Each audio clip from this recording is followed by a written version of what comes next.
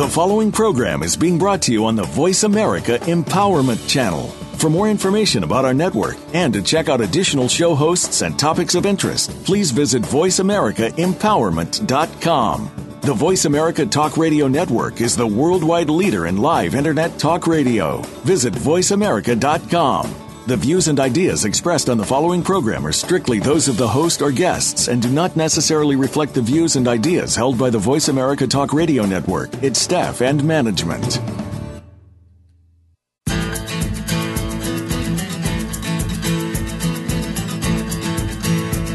Welcome to A Rumor of Empathy with your host, Lou Augusta. Lou is one of the premier empathy consultants in the community today. In this program, Lou and his guest experts will help you understand and expand your empathy. In doing so, you may discover a side of yourself that you never even knew existed. Now, here is Lou Augusta. Hi, this is Lou Augusta, and welcome to A Rumor of Empathy. We have got a wide-ranging, talk-filled show today. My special guest is Stan Schatt, Dr. Stan Schatt, PhD, who has, I'm going to introduce him now. Stan has had several careers, including futurist, and executive for many of the world's leading technology market research firms. He's been a police department administrator, a network manager, an autopsy assistant, telecommunication department chairman, and English professor. He's, among other things, an author. His nonfiction works include books on strategies for changing careers for green industry jobs, studies of Michael Connolly and Kurt Vonnegut, and college textbooks on network and data communications, telecommunications, and computer programming. Stan is basically a Renaissance man, and the occasion for our conversation today is he's turned to writing novels, fiction, fantasies, mysteries, and most recently, the paranormal mystery, Silent Partner, a book about sexual identity. Pen L Publishing will release its sequel, A Bullet for the Ghost Whisperer, in November. So that has actually happened. Booktrope has published Alien Love, a science fiction novel that Stan likens to a cross between Casablanca and Star Wars. That just hit in 2015, and is the immediate occasion for my conversation today with Stan Schatt. He's also published, one final note, because it's going to come up, he's also published Extraterrestrial First Contact, a nonfiction study of the impact of first contact. So, Stan, welcome to the show. Well, thanks for having me. Happy to be here. Yeah, it's really great. So Alien Love, which is what got us initially talking, is, to put in category on it, science fiction fantasy. What's the premise of this novel? Well, the premise of this is that our government has not been truthful to us over the years, and that there has been contact. But the premise is also that relations between humanity and extraterrestrials could be a lot more complicated than we think. In science fiction movies, very often it's very clear the aliens are either ultra good or ultra bad. Either they're out to destroy us or they're out to save us. But my premise is that their motivations could be a lot more complicated than we imagine. Say more about that, if you can. Yeah, sure. It kind of ties in with a nonfiction, book that I did that you mentioned on the subject. But there's been a lot of thought by scientists over the last few years about a first contact with extraterrestrials, and unfortunately, our history on Earth, in which advanced civilizations, technological civilizations, have encountered more primitive civilizations, has not gone too well for the more primitive side. Roger that. Yeah, and we're going to talk about that. So there is concern about that, and some of our leading scientists have speculated that we have to be very careful about a first contact. We have no idea who's coming, and as an example, imagine, if you will, the impact on society if it turns out that the first aliens turn out to be missionaries. Yes, some religion that we would find rather bizarre.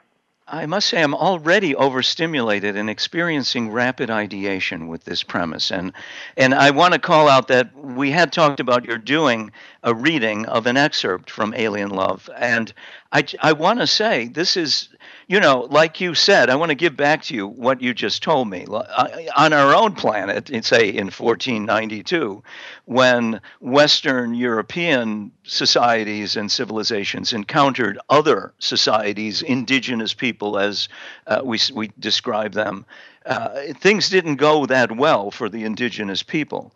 And here we are, and in science fiction movies, when we encounter aliens and extraterrestrials, it's either war, right? Like whatever, battle, aliens. And Independence Day. Thank you. That's the one, shoot them up. And, and it goes well or it doesn't, but it's basically a war movie. Or, what are the alternatives? Maybe these individual creature societies are as confused as we are. How about that? And so when you say, maybe, and then as you say, well, what if they arrived and they are missionaries? That's a very powerful premise. Well, it takes a very strong motivation to reach out and explore and go out into, in the case of our planet, much of the exploration was driven by a desire for wealth, but also by a religious zeal. Yes. Because it is very expensive to invest in something like that. Well, and it is an astonishing thing. I mean, there may be, yes, as you say, searching for wealth, the 7 cities of gold, Tucson, Phoenix, Las Vegas, and also religious missionary zeal. And yet, I mean, I'm going to quote Aristotle here, human beings, mankind, by nature desires to know. We are, even on a good day, we're a curious bunch, we are. We are, and in fact, Gene Roddenberry managed to convey that in the opening lines of Star Trek. Yes. Where he talks about what the goal of the 5-year mission was. Yes. One was to explore new worlds, encounter new peoples, and so forth. Yes. To go where man has never gone before. Of course, the more PC version of that would be where humanity has never gone. Well, before. Exactly, mankind. We want to clean up our language, but as you say, to go where human beings and mankind, including men and women, have. And so, I think that this is worth engaging with in detail. And so maybe this is the point at which to do. Have you got an excerpt there? Yeah, let me read you something from the beginning. And to set the scene, we have an aging astronaut who's dying of cancer who visits a professor of astrophysics.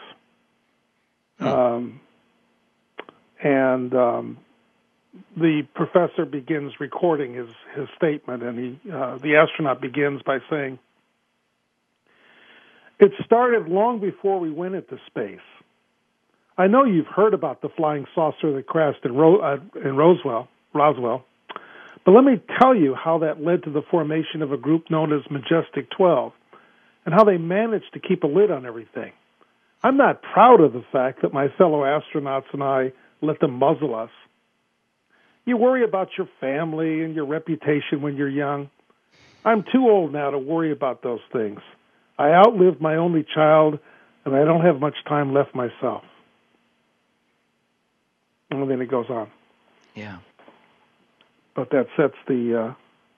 I see. Okay. And theme. so I got it. And so as you say, the government hasn't been entirely straightforward. I'm now thinking about the movie rights to this novel, and maybe the show can put you over the top here. The premise is very powerful. It puts me in mind of two movies, of course, one of which is explicitly about aliens and empathy. A famous science fiction writer, the name of Philip K. Dick. Do Androids Dream of Electric Sheep, which was made into the sci-fi movie Blade Runner, rather a violent but very engaging movie, with the young Harrison Ford playing the role of this bounty hunter who has to go around and take out of action. Now, actually, there weren't. I'm wrong. There weren't aliens, but there were androids. Thank you. Androids, in effect, robots, who were so real and so creating so much mischief, according to some interpretation. They had to be neutralized, which is a euphemism for killed. And how do you know that they were androids instead of human beings? This is not a quiz. Well, they lacked empathy.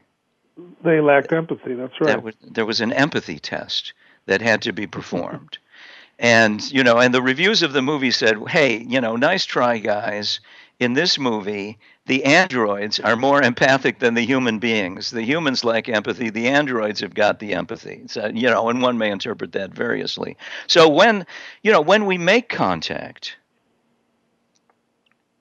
empathy may or may not be relevant, right? I mean, language is going to be relevant. How do we communicate? Well, let me turn that around and ask you as moderator this. Yeah. I mean, since you spend a lot of time thinking about empathy, as I've written, it strikes me that humans treat the animals on this planet, the ones who are lower on the food chain, remarkably different based on how they look. Yeah. If an animal strikes us as cute, yeah, whether it be a cat or a dog, koala, or exactly, we give those animals human traits, and we think of them in human terms. Yeah. Right. Right. And on the other hand, if an animal happens to have the misfortune of having a face that's not particularly attractive, a possum is a good example. Yeah. Then we feel no remorse at all if it turns out to be roadkill. Yeah. Right? And the same thing is true with rodents of all kinds. In fiction, if you read about a character who's described as having a rat-like face or rodent-like features, it's never a good thing. Yeah. So, and there's no empathy for those animals. It raises the bar. It definitely raises the bar. Yeah. So, and we're not very kind to animals, period. I mean, even those that look fairly well, we put them on greeting cards, and then I don't want to be too judgmental. There's a well-known book out now about the sixth extinction. Yes. And it has to do with the fact that we are depopulating or yes, denuding the world of other. Well, indeed. Nice point. I mean, human beings are a very, very tough species. And I mean, in many ways, humans are wounded in certain interesting and engaging ways that make us very challenging for ourselves and for anyone who comes into contact with us.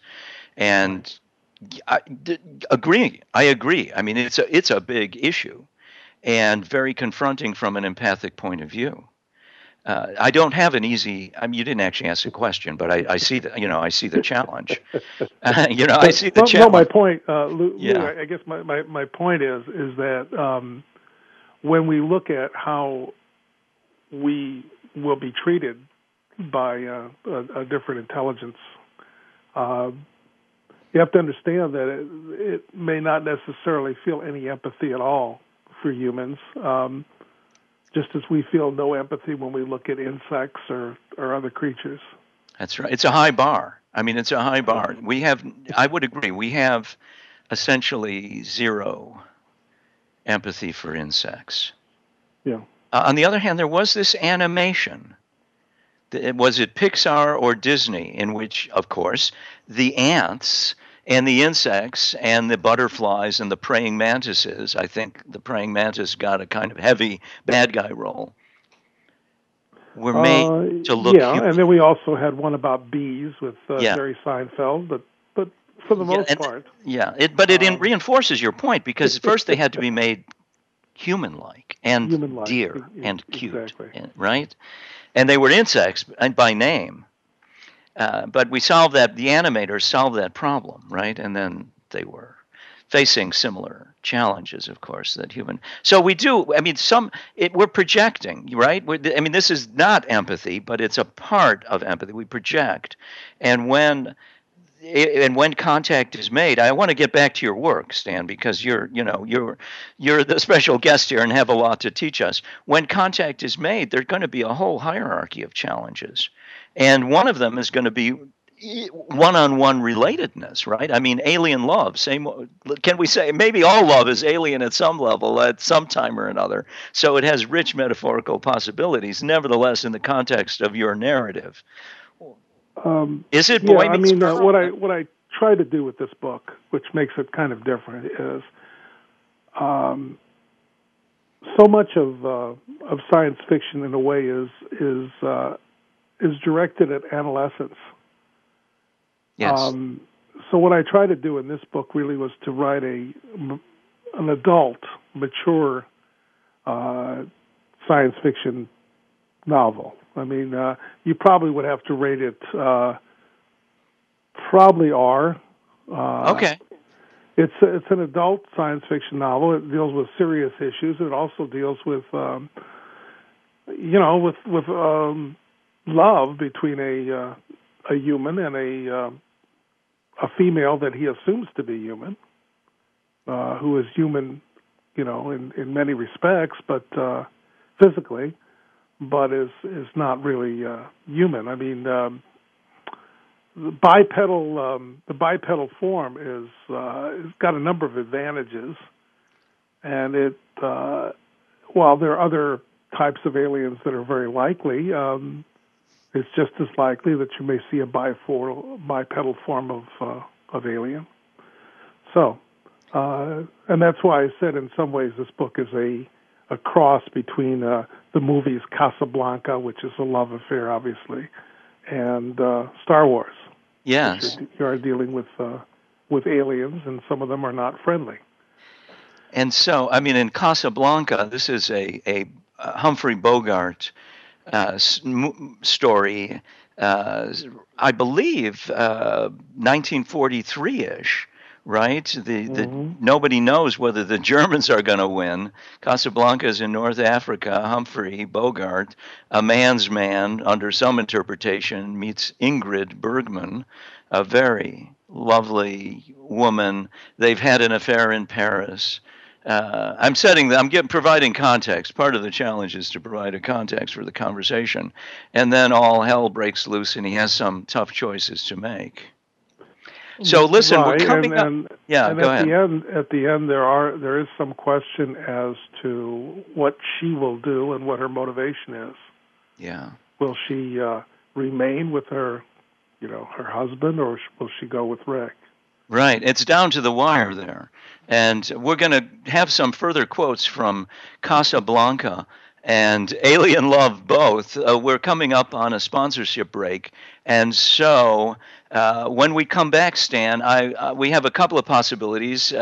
Another quotation from Alien Love. I'd also like to talk about the writing process. You're, in addition to being a futurist and a autopsy assistant and telecommunications chairman, you're obviously a talented author. And it might make sense to mix it up and say what makes a good mystery. So, ladies and gentlemen, my special guest today is Stan Schatt, futurist, author, all-around Renaissance man. We'll be right back.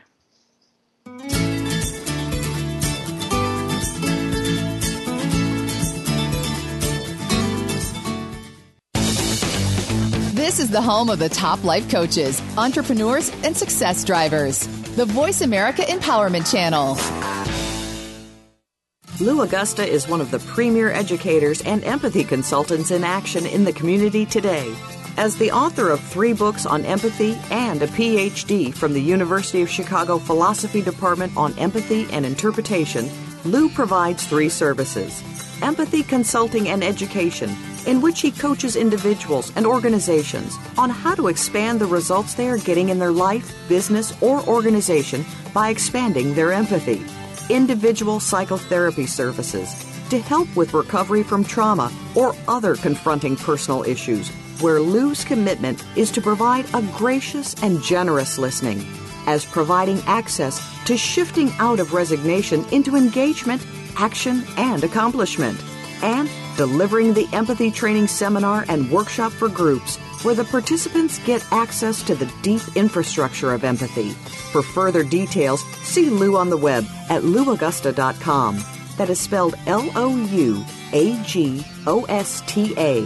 or phone 773-203-0269. Again, louaugusta.com or phone 773-203-0269. Have you friended us on Facebook yet? Why not? Just go to facebook.com/Voice America or search for the keywords Voice America. Once you are part of our Facebook network, you'll receive daily messages about what's happening with our shows, this week's featured guests, and new happenings of the Voice America Talk Radio Network. And you can add your voice to the always active discussions on our wall. Just go to facebook.com/Voice America or search for Voice America. Where can you listen to some of the world's top life coaches, ready to share success tips and entrepreneurial guidance? The Voice America Empowerment Channel will do just that. Hear about personal growth, building a better business, inspirational life stories, and personal branding. You'll find it every day at voiceamericaempowerment.com. The Voice America Empowerment Channel. It's your world. Motivate, change, succeed.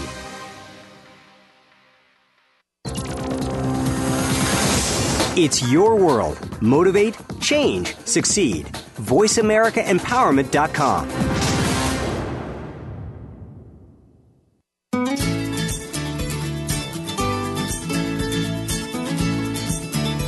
You are listening to A Rumor of Empathy. To reach Lou Augusta or his guest today, please call in to 1-888-346-9141. That's 1-888-346-9141. You may also send an email to arumorofempathy@gmail.com. Now, back to the program.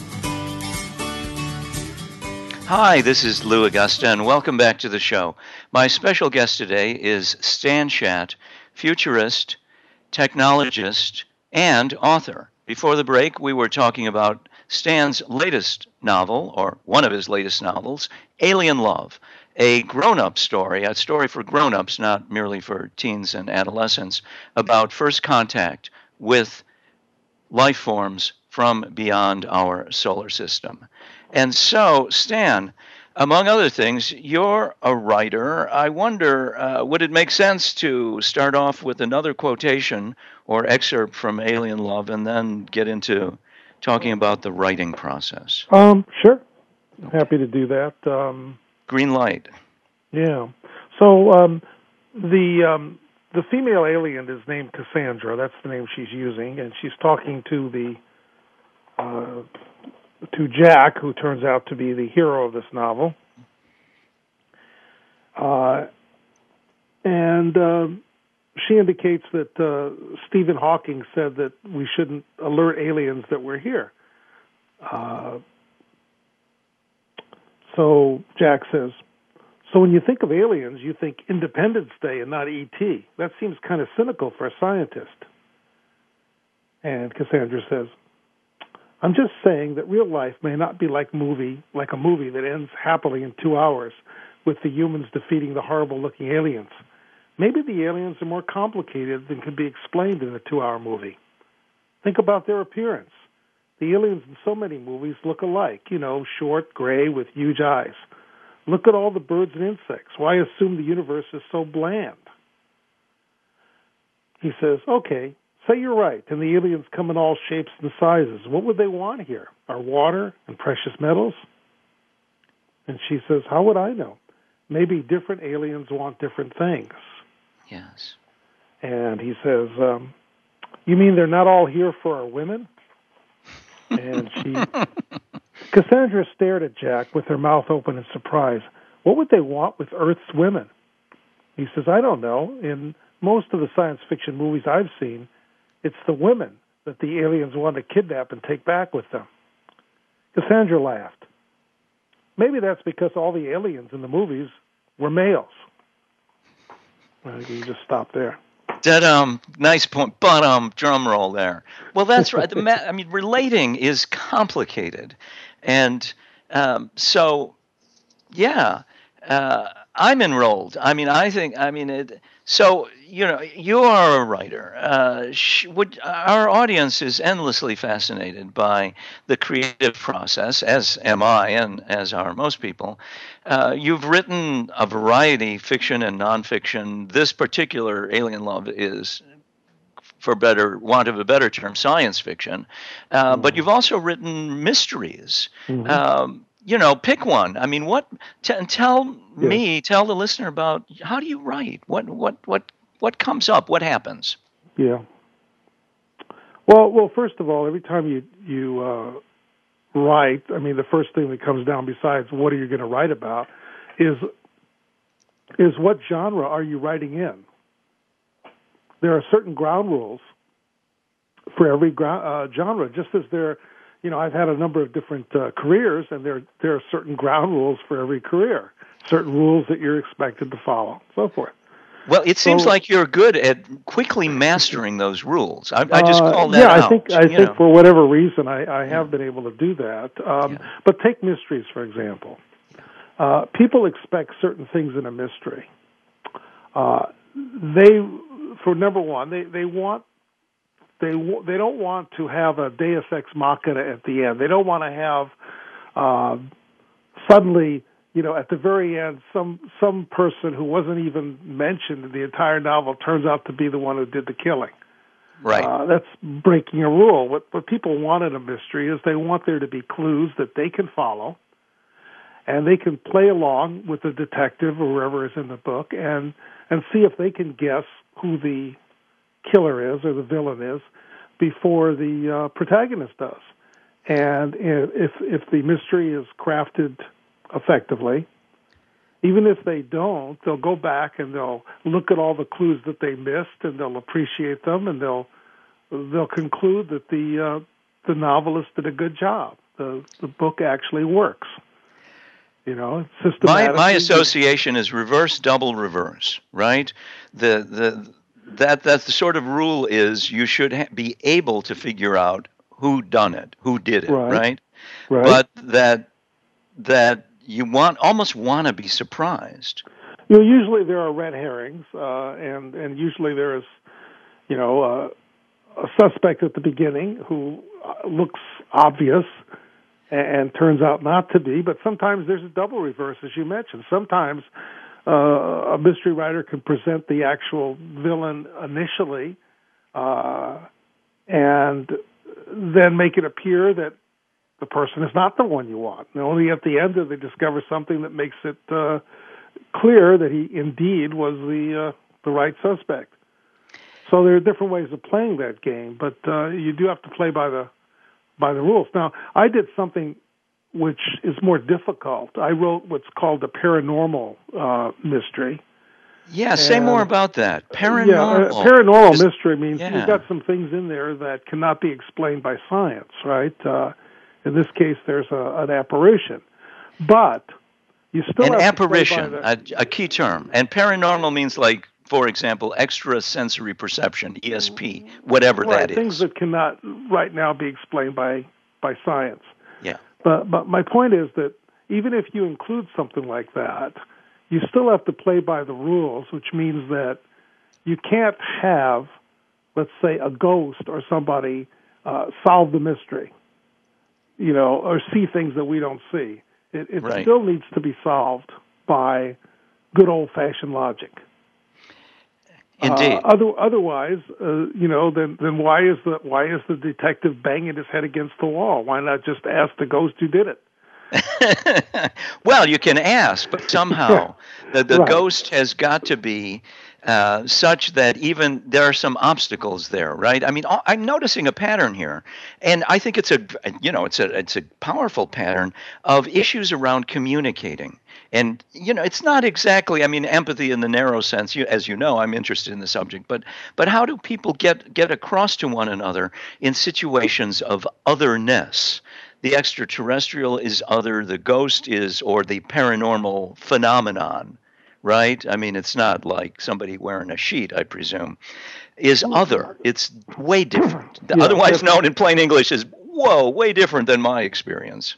Right, and even in the science fiction book, the aliens obviously communicate, but they're coming from different places, clearly. So, what they're in fact, the same thing with the supernatural being.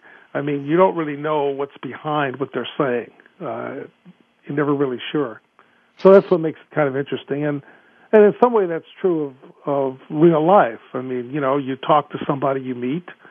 You don't really have a way of gauging just how accurate what they say is true, and you don't really know what their motivation is in saying certain things, right? Yeah. So you have no clue. Would be sometimes. I mean, we begin exactly. by now, assuming. If you're married over a period of time, you come to understand your spouse, and you can kind of understand where he or she's coming from. But when you're talking to somebody you've just met, you really have no clue at all. So, when you study literature, they always talk about the unreliable narrator. Yes. So, when a person's narrating a story, is he telling you the truth? Is he telling you only the truth as he sees it, or, is it real? Well, that's right, and that's fascinating because there's a whole continuum, there's a whole set of things, that the narrator is making this stuff up, whole cloth, that he or she, the narrator herself, doesn't know the facts, right? Or sometimes, I mean, I'm having a lot of free associations here, Stan. I'm going to share one of them with you, right? I mean, in some of the Sherlock Holmes, mystery stories, those are mystery, right? And sometimes murder mystery. Yeah. People end up dead and so on. And the jewels are stolen, or there's blackmail. A lot of blackmail is going on. Holmes gets a letter, which he looks at. And he doesn't reveal the contents of the letter for, another 10 pages or something. Now, he's got access to that information, but the reader does not. Mm-hmm. An unfair advantage, one might say. I'm making this up, of course, as I go along here. So what I'm getting to kind of want to give it back to, maybe the writing process is driven by these information asymmetries that somebody, the other knows or doesn't know something, and the narrator knows or doesn't know something. And the writing process itself, I don't know if this is how, I'm just speculating, right? That you think about what are the logical consequences, or what are the probable, or what are the different scenarios that come up out of this? Yeah, well, I'm not sure about that, but I can tell you that, in the old days, 100 years ago, people liked to read things written by an omniscient author. Yes. The author knew everything in the world, and he told you everything. So he would say, "Dear reader, let me tell you what's going to happen," and then it happened, and people were comfortable with that. But maybe the world has become less ordered and more uncertain, and so we really don't. We consider that approach to be old-fashioned. Nobody really does it anymore. And so it's different. Now, I also write, sometimes I write a thriller. A thriller is different in that in a thriller, the reader knows things that the hero doesn't know. Yes. So it's not so much a mystery because the reader knows. And so what you do is that what creates the tension is the fact that you worry whether or not the hero is going to get killed, because the author's been telling you about this very, very smart villain who is going to sneak up on him. Right. So you know who the villain is, and you know what he's doing. You just don't know whether or not the hero's going to survive or not. That's right. But in the writing process, as I started to say at the beginning, first of all, you have to know what territory you're going in terms of, what the rules are. what the readers expect in a certain type of book. Now, in science fiction, you have a lot more leeway in the sense that you can pretty much write about anything except, you can write about anything. The reader has to kind of accept the beginning premise. When you pick up a science fiction book, you're told that there's time travel. You just kind of have to accept that. Now, there are forms of science fiction, hard science fiction, where the readers tend to be more technical, and they really expect you to explain any technology that's different than what we have today. It has to be theoretically possible. Yes. So that makes it a little more challenging. Well, it does put me in mind of a paragraph or snippet from The Hitchhiker's Guide to the Galaxy when they're explaining the improbability drive, which enables the characters to get from one place in the universe to another. And at a certain point, it requires these. By the way, I want to say, was it Douglas Adams? He was very British at certain moments. Yeah. Was. Maybe you can fill it. Maybe you can, provide the punchline. And once again, this is not a quiz. Improbability drive required. A warm. Yeah, I can't think of the line, but I know what you're saying. Yeah, a really hot cup of tea. to get it started. So if I have to explain the joke, it's not funny. Okay, but the British have jokes about tea. But what I'm trying to say is that even something like turn on the warp drive. Exactly. There are people who take offense to the idea of warp, and you have to kind of explain how that actually will take place and so forth. So it depends on the type of science fiction you're writing. But so first of all, you have to have the territory staked out in terms of what the rules are, and then you have to start with the characters. And a lot of novelists believe that everything starts with the characters. You have to have interesting characters, or there's really no story, and there's no reason for someone ever to read the book a second time if the characters aren't interesting. So one of the challenges for a writer is to actually create characters, even minor characters, who are realistic and three-dimensional. Yes. And who we care about and who we want to care about, right? Just saying that a character's fat doesn't really convey. And why are they fat? Do they have an eating disorder because they're nervous, or this or that, or were they abused as a child? You try to find some kind of context so that the characters have complex, feelings and motivations. So what a lot of writers do, and I've done this to some extent on occasion, is you develop some characters, you kind of think about these characters, then you have them interact with each other, and maybe you write a portion of where you're going. I read a quote from Daniel Silva. Daniel Silva is a writer who writes about a famous Israeli assassin for the Mossad called Gabriel Allon. I don't know if you've read any of his work. I'm fascinated by it, and I have to ask you at this point, we want to continue on this, to hold the thought, Stan, because we're coming up on a sponsorship break. So we're going to go to that, and when we come back, I want to hear about the assassin's assassin. And there's some interesting ways of killing people that you know about as a futurist. Not exactly, this is once again fiction, of course, which we want to engage. And so, ladies and gentlemen, my special guest today is Stan Schatt, futurist, author, Renaissance man. We will be right back.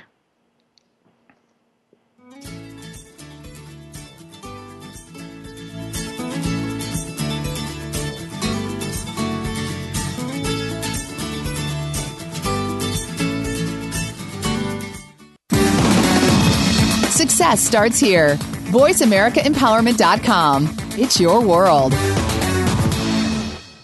We're making it easier to listen to the Voice America Talk Radio Network wherever you go. In addition to listening live, you can check out information about your favorite talk show hosts, discover new talk show personalities, add shows to your list of favorites, and listen to all our show archives on demand. All from your iPhone, BlackBerry, or Android. Download it from the Apple App Store, BlackBerry App World, or Android Market, and get ready to tune in. The Voice America mobile app, powered by Aircast. Lou Augusta is one of the premier educators and empathy consultants in action in the community today. As the author of 3 books on empathy and a PhD from the University of Chicago Philosophy Department on Empathy and Interpretation, Lou provides 3 services: empathy consulting and education, in which he coaches individuals and organizations on how to expand the results they are getting in their life, business, or organization by expanding their empathy.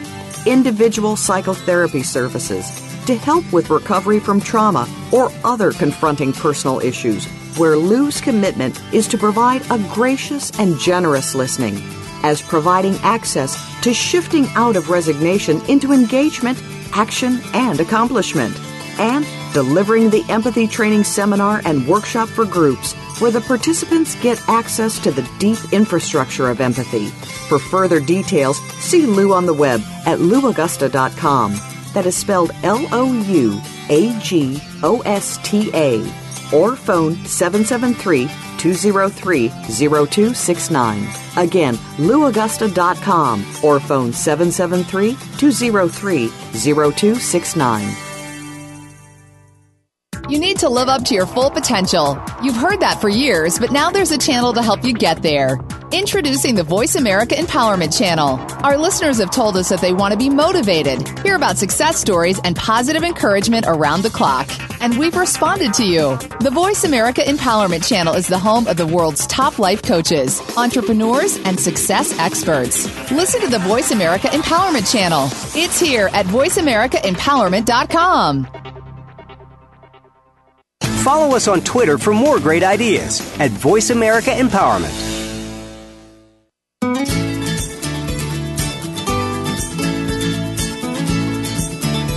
You are listening to A Rumor of Empathy. To reach Lou Augusta or his guest today, please call in to 1-888-346-9141. That's 1-888-346-9141. You may also send an email to arumorofempathy@gmail.com. Now, back to the program. Hi, this is Lou Augusta, and welcome back to A Rumor of Empathy. My special guest today is Dr. Stan Schatt, futurist, technologist, science fiction author, mystery author, thriller author, author of authors.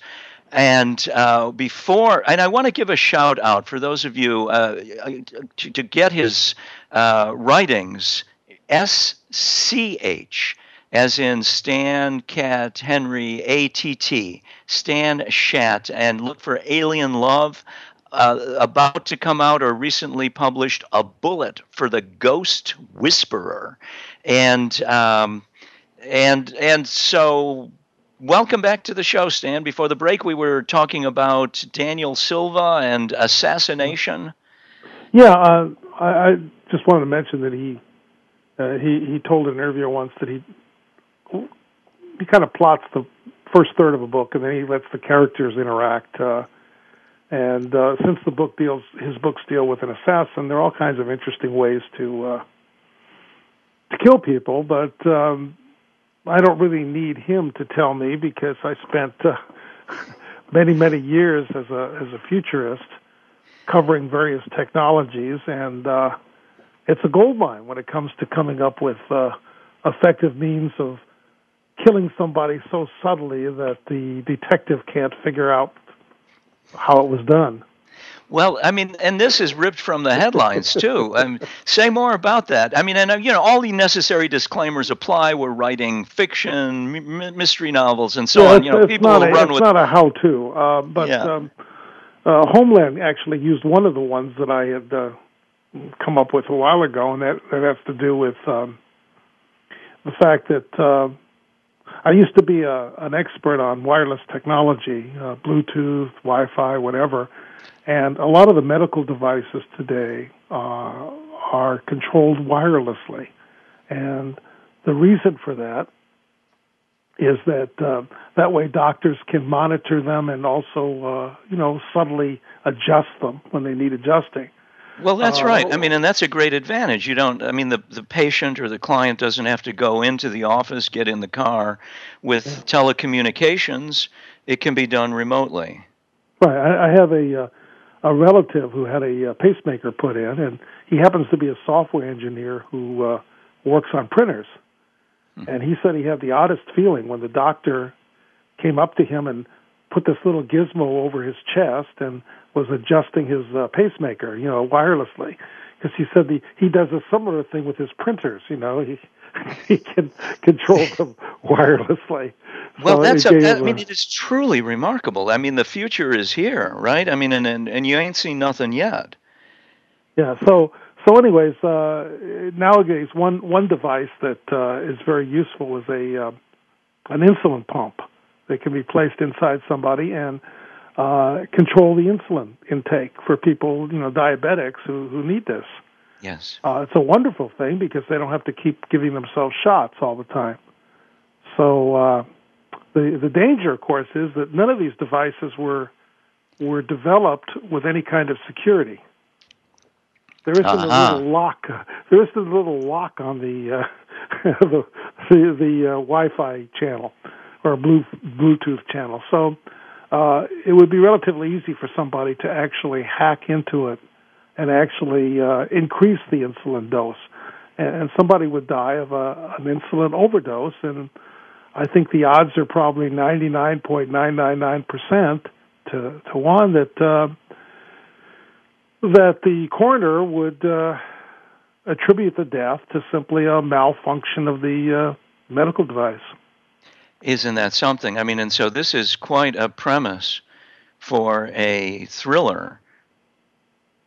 Right. The perfect crime, right? If quote it were unquote. a mystery, you wouldn't know. If it were a thriller, you actually would see the villain coming with his little wireless device, and let's say a character you cared about was on the operating table there.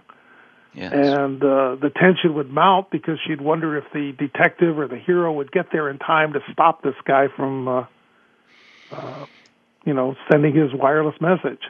From doing his wicked mischief in this case. Exactly. And, probably if it were a TV show, there would be a commercial just before the critical moment there. We should have worked that into today's programming, but we'll keep that in mind. And so, I mean, new ways of killing people, not only in murder mystery novels. I mean, this can be very confronting, and other way. I mean, so this is the perfect crime. Thank you for the correction there.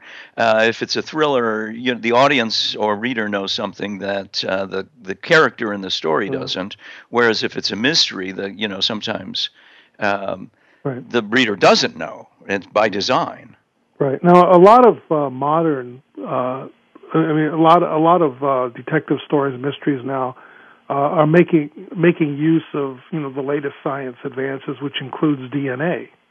Yes. So when I wrote Silent Partner, one of the major themes has to do with sexual identity, and one of the characters happens to be transgender.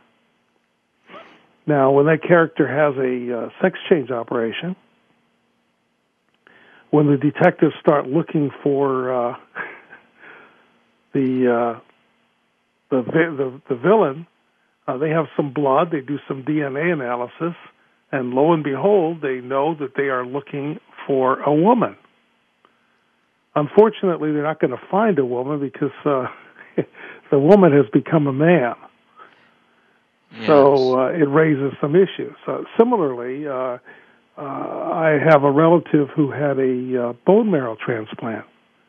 And one of the things that I discovered, which I will probably make use of in a future novel, is that it changed his blood type. Because since he used someone else's bone marrow, that person had a different blood type. And so the blood cells that are being produced for him now are this new blood type. So there are all kinds of, advances in science that can be reflected in fiction and present all kinds of, fascinating possibilities.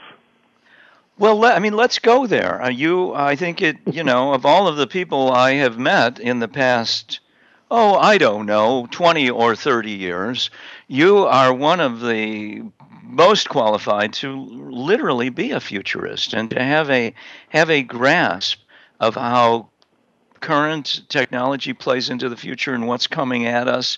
I suppose we should also call out people like Ray Kurzweil at this point, but you make the short list, that's for sure.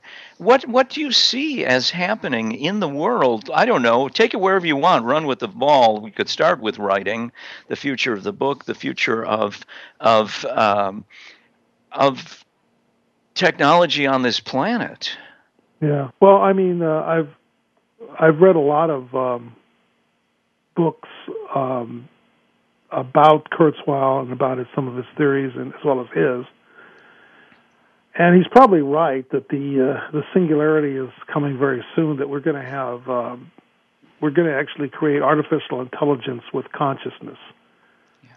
The timeline for that, most experts think, are within the next 25 years. So that would mean that you create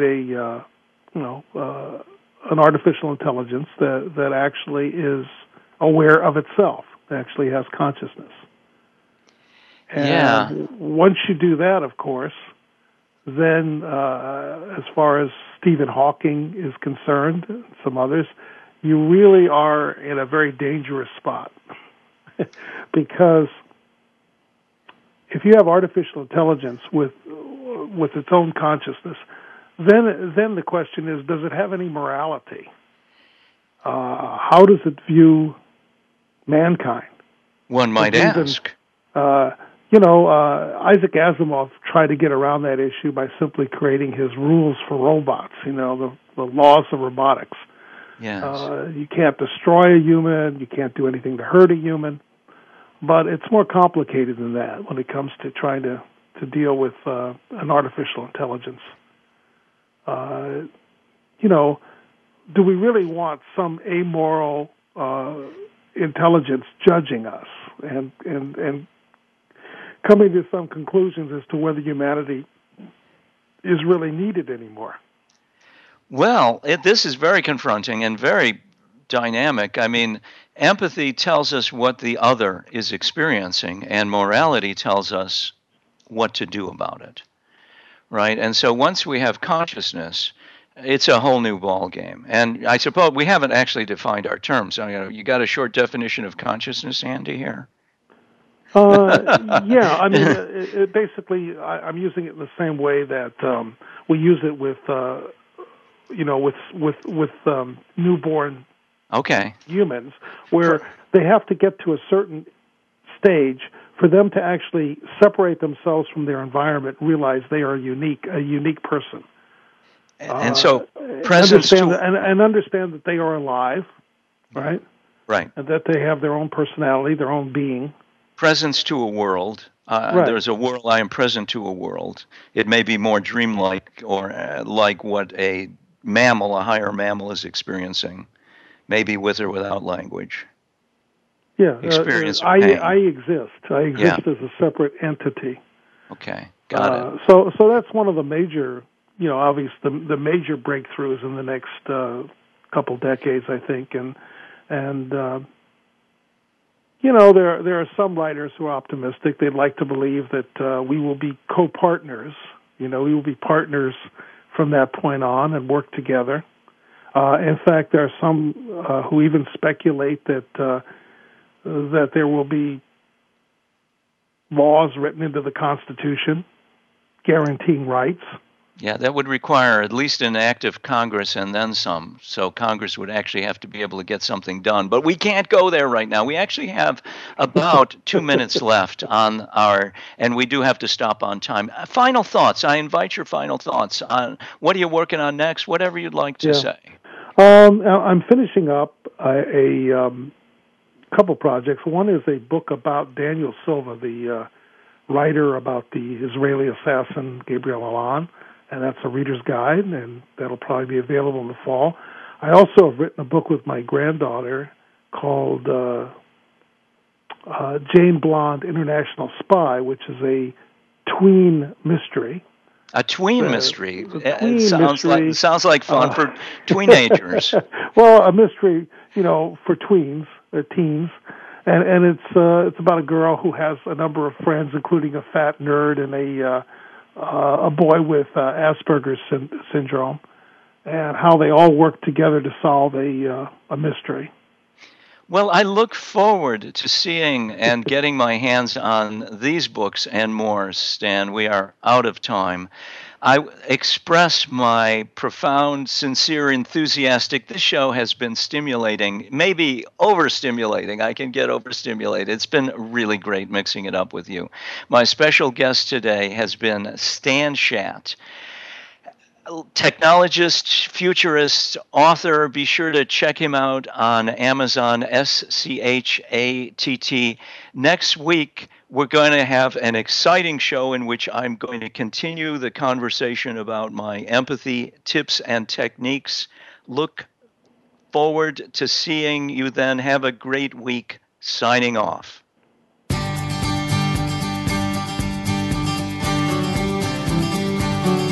Thank you for tuning in to A Rumor of Empathy with Lou Augusta. Please join us again next Wednesday at 10 a.m. Pacific Time, 1 p.m. Eastern Time on the Voice America Empowerment Channel. We hope to see you again next week.